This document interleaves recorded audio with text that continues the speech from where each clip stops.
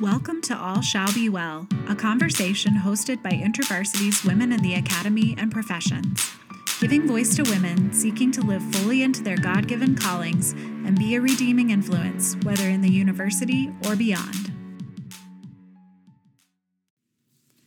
This is Caroline Trisick, and on this episode, I'll be talking with Dr. Amy Victoria Adkins-Jones. Dr. Adkins-Jones is an assistant professor of theology and African Diaspora Studies program at Boston College. Her work specializes in Mariology and Black feminist thought.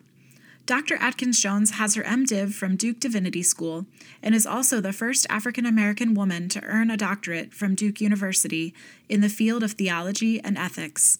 Also an ordained Baptist minister, Dr. Adkins-Jones brings a pastoral side to her work and her teaching around issues of identity and justice.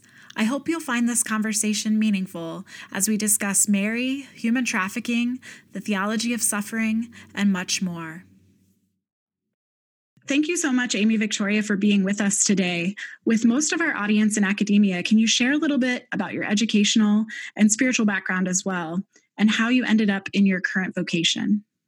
Yeah, thank you so much. I actually have a really interesting story. I never thought that I would be in academia. I never thought I would be in ministry. It was not something that was on my horizon. I became a religion major in undergraduate, and while I was in undergrad, by accident, I was seeing someone at the time, and it was time to declare a major. I had thought about being pre-law, but politics, government, these weren't majors that really felt like they were resonating with me. And my boyfriend at the time said, you really think theologically. You should major in religion. And I had no idea what he meant. I had no clue what thinking theologically was. But 3 days later, having not taken a single religion course before, I was a religion major. And wow. That is nothing but God. No, that really sent me on a path of imagining myself and imagining my call and my career, my vocation differently.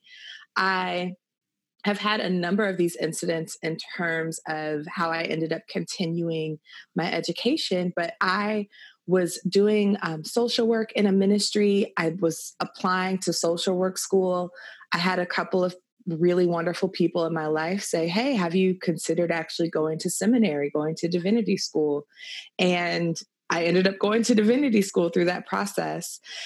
And while I was in divinity school, I was imagining that I would become a community pastor or that I would work with a nonprofit.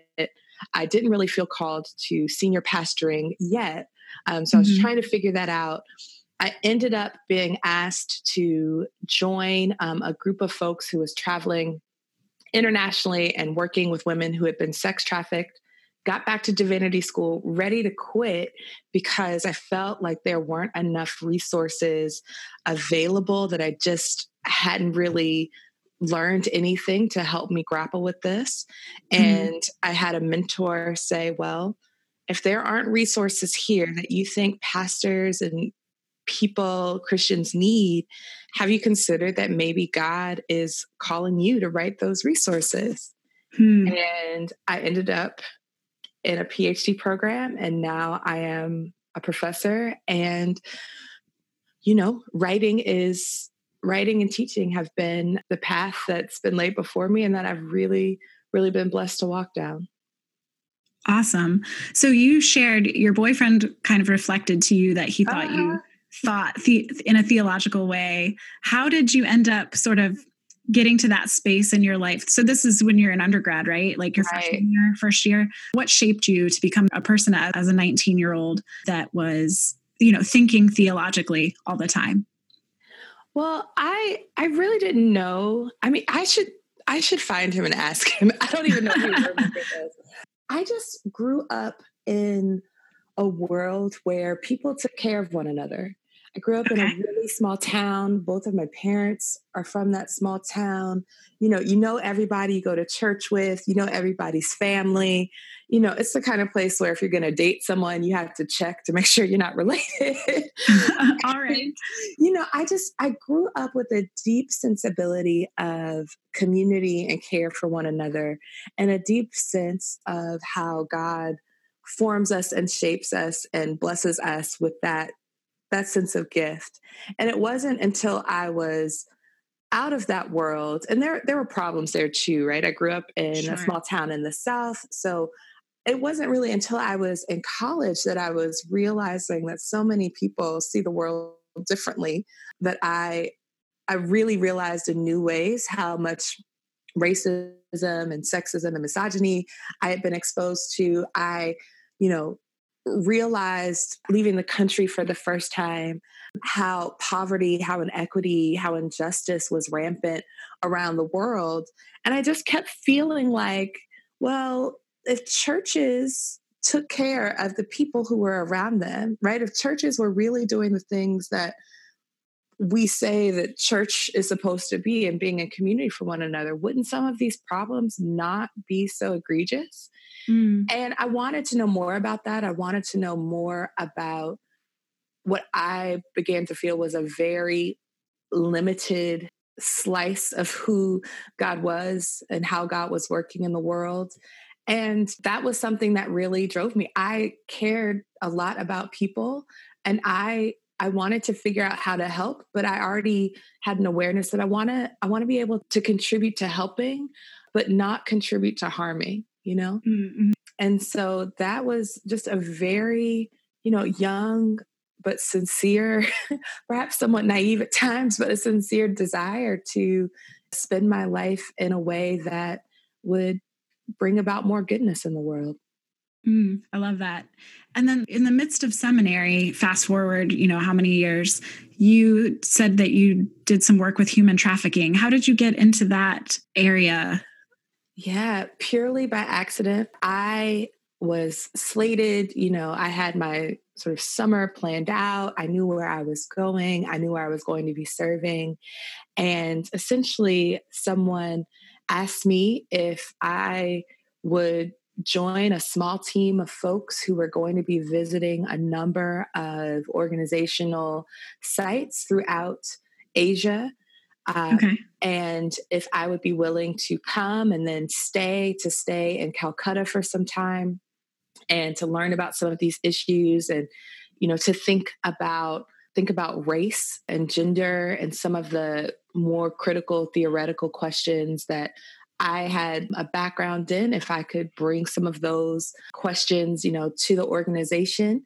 It was an organization that's predominantly white, working in these very under-resourced areas in the world.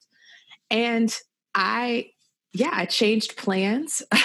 It was one of those things. I have a tendency of like switching gears within 24 hours. I changed all the plans, ended up on all of these flights, ended up in all of these different sites, and was completely, prior to that, I had been completely unaware of human trafficking and sex trafficking in the world. It was not quite yet the trendy issue it has since become. But the resonances that I felt between being a descendant of slaves with folks who were being enslaved in a contemporary moment was overwhelming for me. And it felt like something that I had hope around in terms of the possibilities, but I was also devastated by what at the time I felt like the church really wasn't dealing well with, in part because I don't think that the church has really dealt with the legacy of slavery in the Americas as of yet either. So, absolutely, like I said, I was ready to quit divinity school. I was traumatized and upset and became really challenged by my mentor and then the person who became my academic advisor, Willie Jennings, who's at Yale now, to stick with it and see what God might be speaking to me through my rage, through my righteous indignation. And then, so do you mind sharing a little bit about what God was speaking to you through that time? Absolutely. I felt that before we could understand or try to fix all of these issues of trafficking, I really felt like there were a lot of questions and a lot of very convicting questions that Christianity, that Christian thought, that Christian theology has not asked and has not been willing to answer. Namely, before we can talk about human trafficking, before we can talk about sex trafficking, we have to be willing to talk about sex.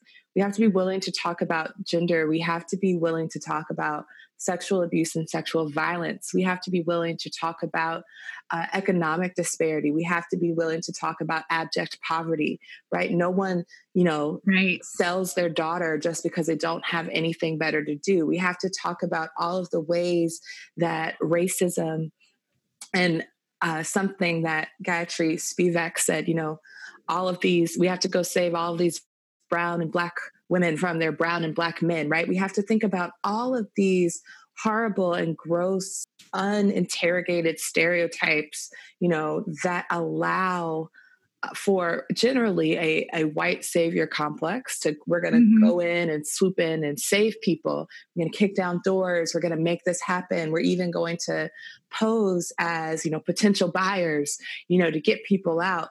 And it's like, well, wait a minute. We aren't asking where all this came from. And we also aren't asking about the ways that the church and that our own theologies and that our own commitments to capitalism have been the conditions of possibility for this in the first place. And so for me, I had this burning question of if we really, really want to address long-term and large scale this problem, right? Like slavery has been happening for years and years and years from, since before the early church, right? Where does this come from? At this moment in our society with so many different interlocking and intersecting oppressions, for me, I wanted to know, well, wait, how do certain kinds of bodies become available for consumption in the first place? So that has become essentially a big piece of your current research, right? Yes. So that kind of answers that question of how you ended up in the human trafficking aspect of your current research. I know another aspect is the study of Mary. Can you share a little bit about how you, especially I worship in the Catholic Church, so I'm most curious about your research about Mary as well, and how your studying of Mary has led to other paths of research? Well, I think that historically, when people are thinking about Christology, when people are thinking about the person and the work of Jesus, and when people are thinking about theological anthropology, what does it mean to be human? What does it mean to be created in the image of God? For me, the questions that I was asking so readily and very obviously went back to Mary. Mary as the source of Christ's flesh, Mary as a young woman who lived in a very precarious position, who was invited by God into something bigger, but something that was full of risk, full of opportunities for her own exploitation, all of these different kinds of questions. And I'll be honest, I was in India, and this has happened to me around the world in several different moments and places. But I remember a specific time, a woman had let me play with her young baby, her toddler. And I was holding this toddler. I was out in the street. The toddler, I remember, she peed all over me. Okay. As toddlers are want to do, we're just out in the street. And so I remember getting all dirty. And the woman, the mother was quite flustered, but it was fine by me. But I remember her asking me if I could take her baby back to America with me. Wow. And this was something that, in my early 20s was just harrowing to me, because I had a very deep critique, a trenchant critique of all of the things that America was not doing. And yet I had a very deep awareness of how much inequity exists around the world, and how wealthy we are in the US, how someone would get to the point of wanting so much for the future of their child, for the conditions of their child, like that they would be willing to give them away, right? Like this really, Right. really powerful moment. And it's obviously, it's not for a lack of care or concern or want. And if anyone has been an adoptive parent or experienced, going through adoption with someone, I mean, you understand the immense amount of sacrifice. And I was just stunned by this moment. And I really kept coming back to these questions of gender and race and sexuality. And it seems like the obvious place to begin to think about these issues and to begin to think about what some have called the education of desire, around how women's bodies, how reproductive histories have manifest and emerged in our world. Mary was the obvious place to begin thinking about these questions. And I really was concerned with what felt like, the Marian dogmas as they exist in the Catholic Church felt so much like they were policing Mary's body, the need to protect Mary's body, from any infiltration, to protect her from any sense of impurity, right? And so this idea of purity in regards to virginity, but this idea of purity that becomes associated with whiteness through colonial expansion. I wanted to interrogate that. But I also, growing up in the South, where Catholicism, they worship Mary, it's all taboo, I really felt like the history of Protestantism had really just said, okay, Mary, thanks so much for your baby. We'll take it from here. Like, like we don't even need you. Like, thanks for just being this, vessel for God's will. That's really cute. Be it unto me according to your word. And like, now let the real, manly man work begin. And I was like, I think that there's a space in between, and looking, to actually the people who, have actually gotten the Catholic Church to make dogmas or, make official these Marian ideas. The church, that wasn't coming down, from the top. That was happening because so many people were finding these experiences of Mary that were miracles and these aspects of Marian devotion.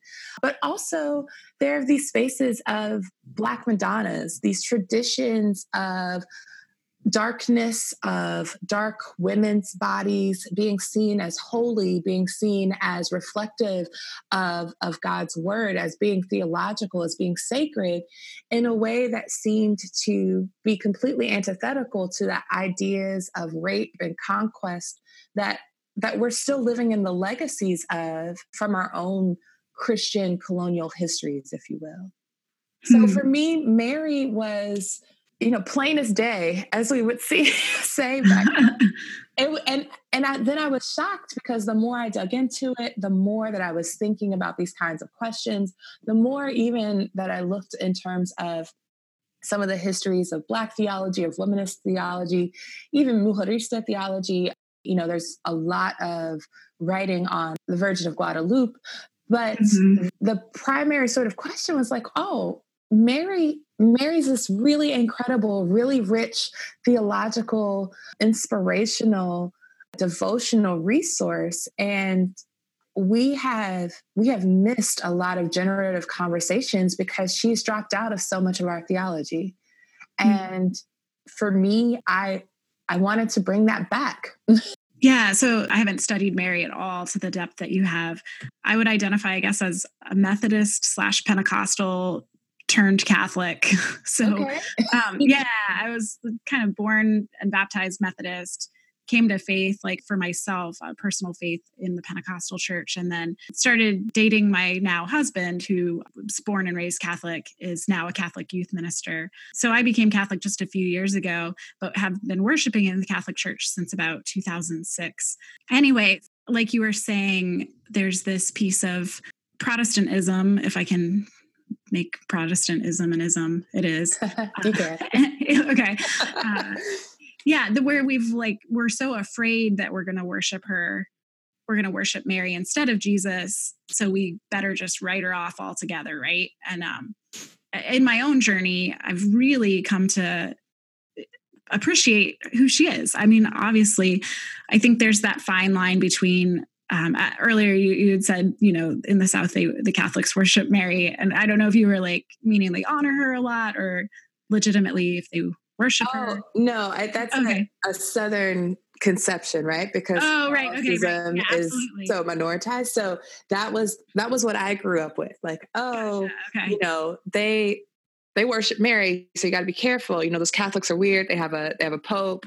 A lot of just right. Oh yeah, absolutely. Sincere ignorance. And then later in my life, through different fellowships, it was like, oh well, Catholics, college fellowships and different things. I mean, I don't agree with this, but Catholics don't have access to the full truth. So these ideas of who's right and who's wrong dogmatically, and Catholics were.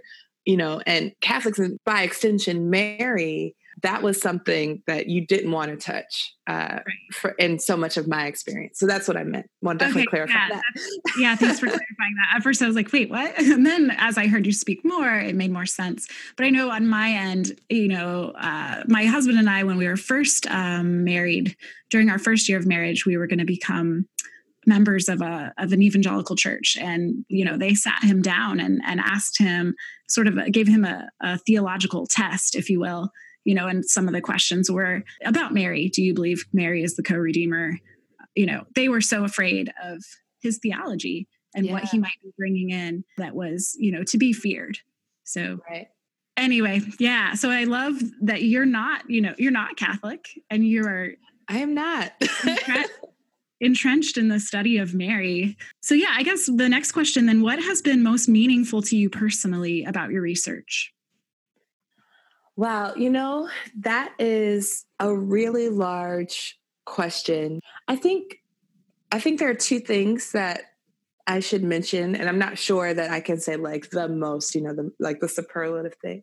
But something that I've come to realize for myself is that there are a lot of academics who ask a lot of different questions. I am frequently asked, well, like, where do your ideas come from? Or like, where, what's driving you? And I've never had a burning question that didn't arise out of community, that didn't arise out of friendships, that didn't arise out of questions of injustice or inequity in community and in relationship. So for me, I'm not the kind of person who can sit and study and research and read and write and not have people in mind, not have people sitting in the room with me. Academia it has a lot of ups, it has a lot of downs, just like any other, arena of business. And academics is a business now. Sure. So we have to be honest about that. But the thing that keeps giving me light and life are that I want to be a part of making art and creating justice and keeping a conversation going that creates a better world. That's what happens with my students. That's what I'm trying to accomplish and be faithful in my writing. And that's what keeps you going through what really is, it can be very, there's a lot of long days. I'll put it that way. But I think one of the images or the ideas that constantly heartens me and strengthens me, when I began studying Mary, I began studying iconography and the traditions of iconography, the theology of the icon, this idea of how, asking these questions of how we do or do not see the divine in our world and in one another. And one of the icons that is fairly prominent in the Russian Orthodox Church, but that has had a message for me that has just been so beautiful. It's an icon of the burning bush. And the burning bush in that particular tradition is seen as a prefigurement of Mary. And this idea that Mary's womb, that Mary's body, soul, spirit are on fire with God, but not consumed. Hmm. That idea of how we can be on fire with something, how we can be a flame, how we can be light in the world and not be consumed. The resistance to consumption, particularly in so capitalistic a world where everyone's supposed to be a consumer, where everyone is themselves a commodity. This resistance to consumption in so many different forms is something that has given me a constructive model for how we think about trafficking, but it's continued to give me a constructive model for so many different ways that we encounter and inhabit our lives. And it's so beautiful to me. It's something that I just hold in my mind and my heart that reminds me constantly of what it is that we're trying to be a part of in the world. Yeah, I never had heard that connection between the burning bush and Mary sort of being on fire. It also, as you were sharing it, made me think of one of my favorite passages in scripture is the road to Emmaus. Mm-hmm. And then when they're reflecting after they realize it was Christ, it was Jesus that was with them, how they say, were not our hearts burning within our chests? Mm-hmm. That idea of being so on fire, inflamed, and yet not even in that instance, not even realizing it. Yeah. I love that. I love it. Well, so we're about to be in the season of Lent, and I don't know how much you traditionally observe Lent, but I'm curious if Lent is something you observe in your faith tradition or personally, and if so, in what ways? Yeah. So I would say that I was raised conservative Southern Baptist and National Baptist, so in a Black Baptist tradition. Okay. But I have traveled and journeyed with so many different denominations, and that could be a whole other podcast. I was a worship leader for a long time. So at one point I was singing in a Baptist choir and then leading a contemporary worship service at a charismatic service and then coming back and singing in the Compline choir at night. I was booked on Sundays for a long time and have really loved worshiping and celebrating in a lot of different traditions and learning in those ways. I have almost always celebrated Lent, nice. Even with that sort of, semi-Catholic unawareness that can happen in smaller towns and in the South.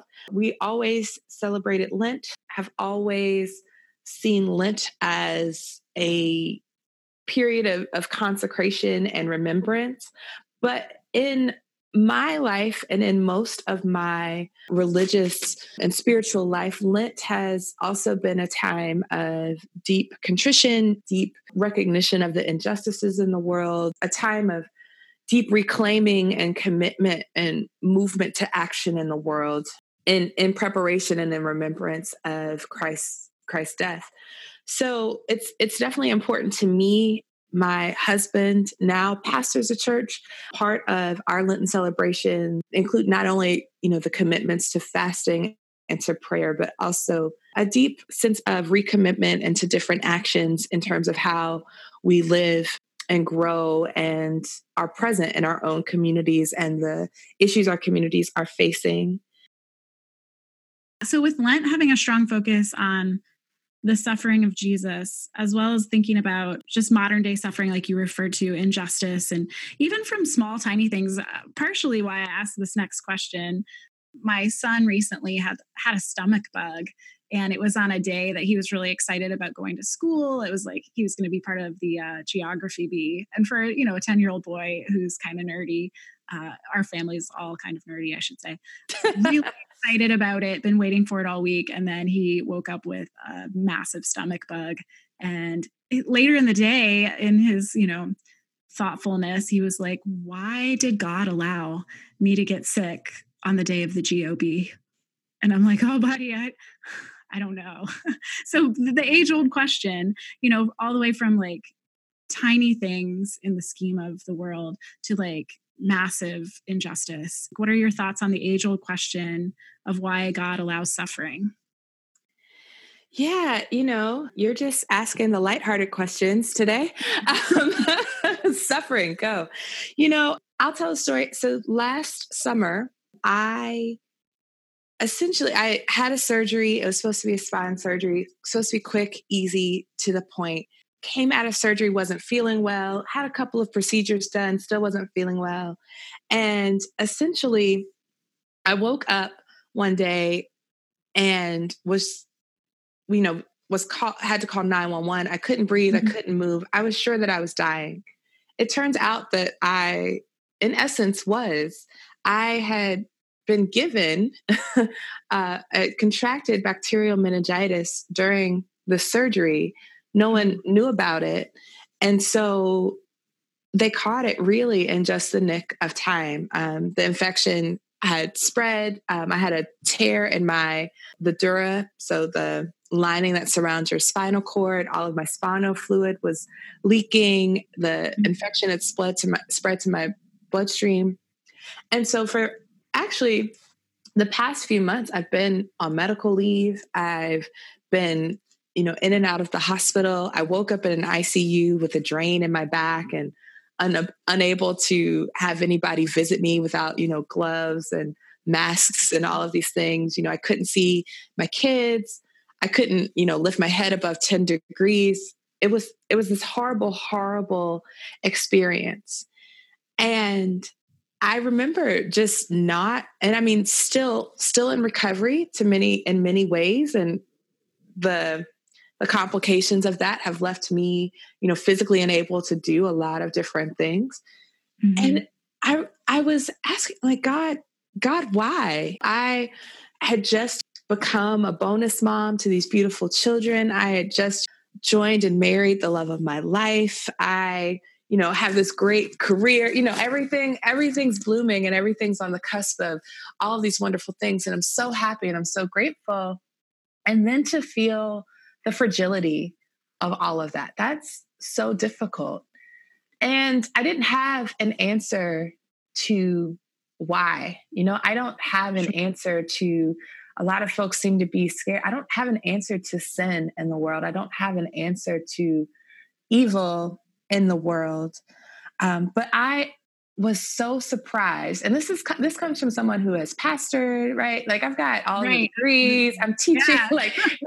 I tell us the answer. I had no idea how much it would mean to me that so many people were praying for me and were saying that they were praying for me and were sending me their prayers. I had no idea how isolating and alone I would feel, but how comforted and surrounded and held by God I would feel through the words and the actions and the love of my community. I had students who had never taken a class with me because, they had to cancel all of my classes last minute. I had students who had never even known me send me emails saying that they were praying for me and thinking about me. I mean, people I had never seen, never heard, had no reason to take the time to do that. And I was so moved and so overwhelmed by what felt to me like such love and grace. And I don't think, this is what I'll say about suffering. I've prefaced this, I don't have the answer. But sure. What is so theologically germane for me, and I tell people, I preach it all the time, everything does not happen for a reason. It doesn't. It doesn't happen for a reason. And we shouldn't, I don't think that there's always going to be fruitfulness for us, right? Like in the limitations of our human creaturely bodies to try and find the reasons. I think that can drive us to our ends in many times. Because sometimes things don't have a reason. And I don't think everything happens for a reason, but what I do believe is that there is nothing that God cannot use towards justice and goodness and love in the world. And so when I wonder about suffering, and especially not just, my sort of individual experiences, right? Of like, life is hard, life is tough. We have our ups and downs. And as Christians, we claim like there's nowhere that we can go that God isn't, there's nowhere we can make our beds in the depths of hell, and God will be there. There's nowhere that we can go that God isn't going to be there with us. And this is why the incarnation is so beautiful and so holy, that our Savior is with us no matter where we are, no matter what we're going through. But for me, and thinking about, okay, well, why does God allow suffering? I'm much more interested in the question of why do humans allow so much suffering in the world? Why are we so comfortable and so accepting of the suffering of our neighbors? Even when there's, quote unquote, acts of God, natural disasters, people don't experience these terrible things that we don't have control over. People don't experience them equally. They experience them along the lines of inequity and injustice that we've already drawn in the sand around different communities. So I'm much more interested in the question of why are we so accepting of things that we can be a part of changing? And why are we not challenged? I ask my students this all the time. Why are we not challenged by the privilege of having, quote unquote, compassion fatigue? Right? Like, why are we not challenged that we are so overwhelmed and seemingly paralyzed by inequity, when there also seems like there's so many places for us to start and for us to also change how we live our lives? And I think having gone through a very traumatic personal experience, right, of like almost dying out of the blue, the grace of surviving that is that when you are truly living a life where full of gratitude for every single moment, I think that does overflow into your commitments and to one's own dissatisfaction with the world as the way it is. And if I'm going to keep living in this world, then gosh golly, I am going to be a part of changing it, with every breath that I still have. Again, it reminds me of that passage where, the disciples are on the road to Emmaus and they're in the depths of their grief and Christ is with them and they don't realize it. You talked about just the presence of people in your life when you were in this suffering where you felt isolated and just like, what is happening? And here, people that you hadn't even met before were reaching out to you to let you know that they were with you. Their thoughts were with you, their prayers with you. But also, it's more than just thoughts and prayers, right? It's now you have this motivation to continue in the good work that you were doing before and keeping on with being the solution to the suffering. Yeah, and I give a lot of lip service to, thoughts and prayers, Sure, yeah. Writ large. But there is something to a community that trusts God, that recalls God's words and God's promises to us, and that asks God to be God in horrible situations. But it's the kind of prayer that also, asks us to move our feet. And it's not good for humanity to be alone. And when we are bound together and when we come together, I do think that the miraculous can happen. The impossible becomes possible, but it's never a solo mission. Sure. Yeah. So going back to something you said earlier, we were talking about the university and being a business. So kind of shifting gears back to being a woman in academia, since most of our listeners are going to be women in higher education in varying life stages too. What challenges have you encountered specifically as a woman in your career journey, and even more specifically as a woman of color? Oh gosh, it feels like what challenges haven't I encountered? I think there are so many barriers across different fields, right? Like academia is not special in this way, that don't always value women's voices, that certainly don't value women of color's voices. A lot of spaces that don't value trans men and women's voices, don't value differently abled voices. There's all these different voices that aren't valued. And I've certainly experienced that. I've experienced so many passive aggressive comments, or even even just, things that are inherently racist. And those are not always things that are intentionally malicious, but that doesn't mean that they cause any less harm, you know, even if we were to attempt to value someone's intentions. Right. But I think that for me, in terms of, breaking glass ceilings or kicking down doors, one of the things that was shocking to me is that I'm still a novelty, right? I'm still a rarity in so many spaces, even in my field. I'm on a wonderful faculty. I pretty sure I'm the youngest faculty member. We are less than a third women. There's only two. I think I'm one of only, it's going to be 3 people of color. So, I mean, these are like less than 7%.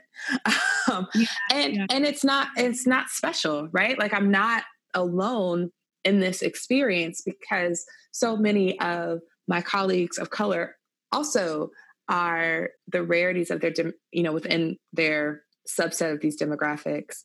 Mm-hmm. And so there are so many challenges to that, right? In terms of the expectations.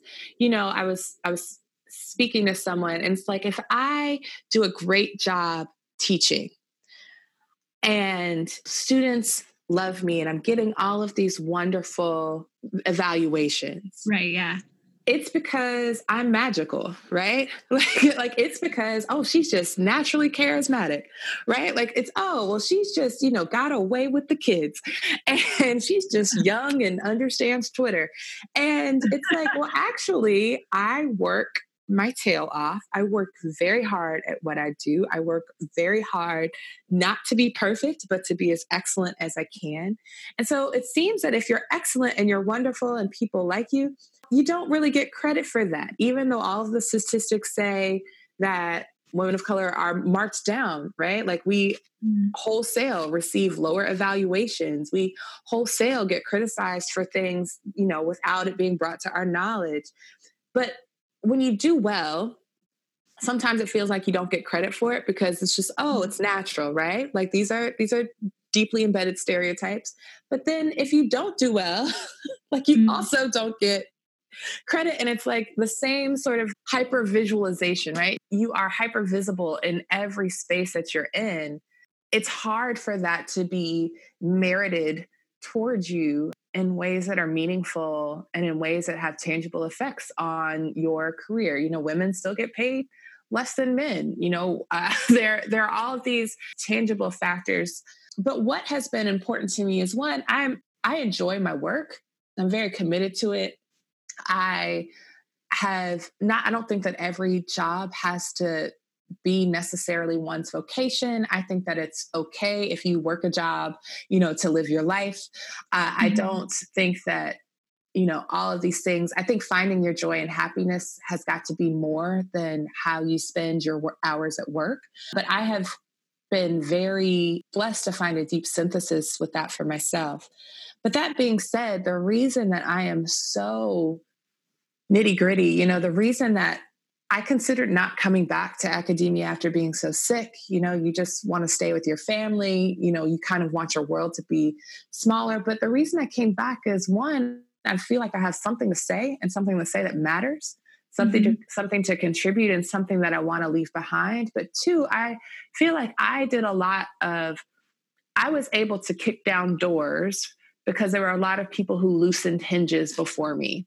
And for everything that I have been able to press through and have been kept through, being the first Black woman to graduate from my program, it was at the time like the top program in religion, being the first Black woman to do X, being the first Black woman to do Y. I've been the first so many times in my life, even though it's still 2019.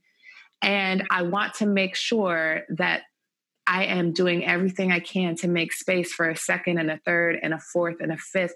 If I'm the first at something, it's not because I'm the first Black woman who's been qualified.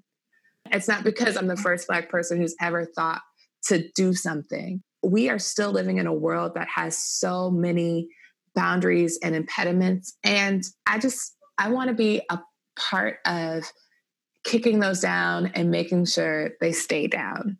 So yes, there's a litany of things that you might experience.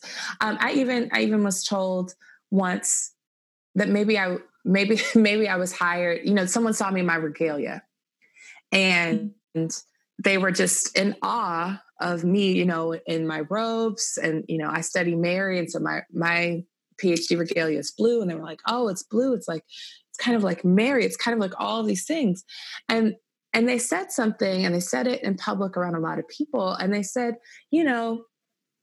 I think maybe we just hired you for your looks.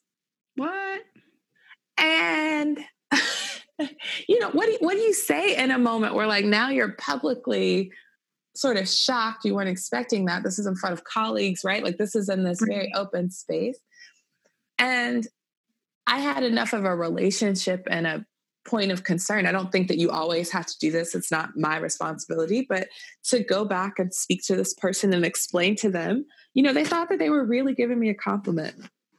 Wow. And to explain that there are so many levels at which you're undermining, my presence in this space, and reducing everything that I have to work 3 or 4 times as harder to accomplish in this world than you have, right? And I mean, this person would even say this for themselves. Things were just sort of given to them, and even in moments when they were mediocre, they continued to ascend the ladders of academia, to really bring to their attention the kinds of struggles that we're still facing, and that it's a privilege to not be aware of.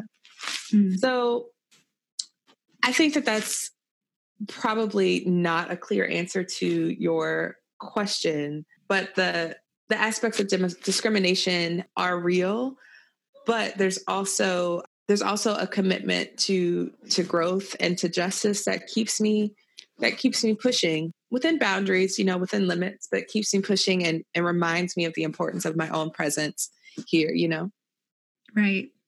And I appreciate that you said about your response to this person that made that comment, that it wasn't necessarily your responsibility to address it with her. It was a woman, right, that said that? Yeah, it was. Yeah. That you don't have to, because that in and of itself seems just exhausting. I mean, first you have the comment, and then having to revisit it and go back and be like, hey, let's have this conversation. That could be its own second trauma. I mean, enough of it added up compounds it. So I appreciate that you said that it's not your responsibility, but yet you had the relationship with that person that you could enter into that conversation. So, because I feel like if you had to address every single thing that you experience, every microaggression, you would be constantly having conversations with people. Oh, I would never get anything done. And I would probably always be I'd be in my therapist's office far more than I already am. I'd be very upset. But, I had a student ask me at a recent film screening, and I was being interviewed. I had a student ask me, we have racial events on our campus. We have racism on our campus. We've had so many different things happen. And it was a Black student, and he asked me, how do you keep it all together? How do you keep showing up every day in the midst of all this frustration? And one, I think it's knowing that your frustration is valid. Yeah. The anger is valid. The rage is valid. In fact, I think that there's something holy about being angered by injustice. And I think that if you are a Christian and you are not angry, then something is off. But you also have to take care of your soul. Again, we can't create change just by ourselves, but we also can't be a part of change. And particularly in this country, if you are in a minoritized positions, the assault just feels relentless. Racism, of everything from grabbing people by the feet to blackface to how people are treated on our borders. I mean, it is nonstop. And the only way to survive that is, one, to be bound to others, right? So that no one's bearing this burden and no one's just isolated doing this work alone. But it's also like you have a divine command to also take care of yourself, and to figure out when and how you will move. You know, I never put it on someone who is a survivor, someone who has experienced racism. You know, it's never your job to fix it. Right. You know, and that goes back to the sense of suffering question. You know, God, why do you allow so much suffering? Well, that's a little harder to explain when, you know, a very sweet son, you know, just really wants to be a part of the geography. Right. But when it comes to, you know, well, wait, why do people in Flint still not have clean water? Right. To me, like, there's a point where, like, that's not God, that's us. And we can fix it. And there will be a time, like, we are accountable for that. It's, am I my brother's keeper? Am I my sister's keeper? The answer is yes. Yes, we are. But I can't say that we've been the best at acting like it. Yeah. Yeah. And I think, I mean, my son's question about the GOB was certainly like the tiniest thing to be contemplating about. But I think underneath it too is, you know, he has seen the news reports of school shootings and the Pittsburgh shooting most recently, and the one in Parkland. And, you know, he's just sitting on the couch in tears, me walking into the room, not realizing that the news was on. And he's like, why would someone do that? And I'm like, I don't have an answer except that they had hate in their heart. And how can we live differently? How can we extend love to people? How can we be lights in a world that's dark? And yet, yeah, I mean, there's no easy answers, even for adults. Yeah. Anyway, we're not gonna solve that one today, but probably not.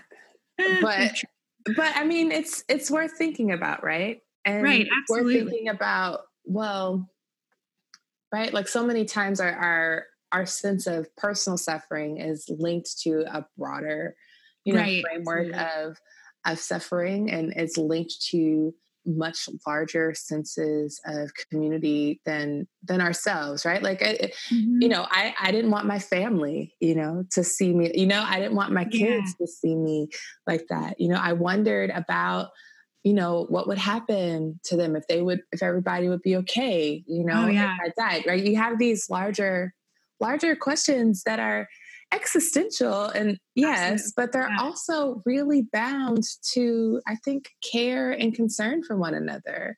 Even something as small as a GOB, you know, wanting to be in community, and I worked really hard. You know, I want to represent myself and my family, my school really well. You know, like I think that there's something so sincere in that, and yet we struggle to have conversations about gun control. I don't know the mentality of someone who is willing to kill children, but I also don't understand why it's so easy to get a gun.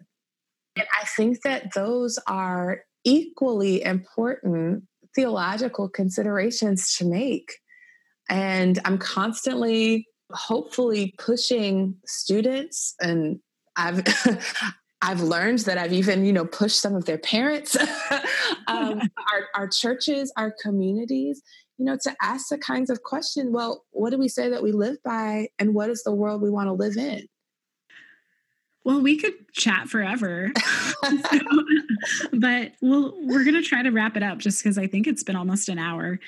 So we like to. It's been such a joy. I hope I'm just like. It has been for me too. So. We like to conclude the podcast just asking our guests if you would share a particular quote or song or other set of words that has been particularly meaningful to you lately. Yeah, so there are a couple of ways to answer this question, but someone who has mentored me and meant a lot to me, her name is Dr. Angela Sims. She is at the St. Paul School of Theology, and she is a theologian and ethicist. She does Black church studies. And we've worked together on a couple of different initiatives. And one time during a board meeting, she's very good with plants. And so, we're always asking her and some of the other folks about their gardens. And once she said, recently in the past few years, she said in passing, and she was talking about her plants and things that weren't growing. She was like, well, if there's a little bit of root, anything can grow again, right? Mm-hmm. And this idea that if we just have just the smallest bit of root, right? The smallest bit of history, the smallest bit of truth, the smallest bit of resilience that we can grab onto, that new growth and growth of a new world, growth of a new living, flourishing creation is always still possible. And that's just something that has meant a lot for me. It's meant a lot for me as I've had to recover and, reimagine the limitations of my own body and my own energy in new ways. It's meant a lot to me as we've witnessed so many different atrocities in the world, from our campus to our communities, that if there's still some little bit of love and hope that remains, and we can tap into that, there's still always something that can grow. That to me is just such a vision of hope. It's not a vision of hope without work or trial and error or, a long-term vision. We may not see the results of the seeds that we plant, but I think that it reflects so much of what Scripture teaches us about time and about space and about the vision of God and the coming of the kingdom of God in a world that seems like it's getting further and further away from that. Continuing to plant, continuing to water, continuing to trust that the sun will shine is something that I think allows me or encourages me to keep a certain sense of resolve no matter what happens. Yeah, that's a really hopeful image to be sort of left with at the end of this conversation that has felt kind of heavy in some ways.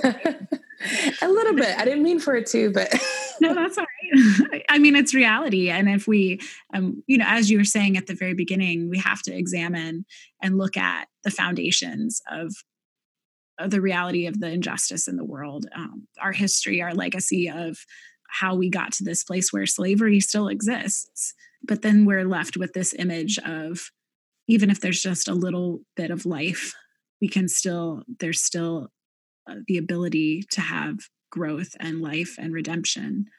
So yeah, thank you so much then, Amy Victoria, for thank you sharing your time with us, for your wisdom, your stories.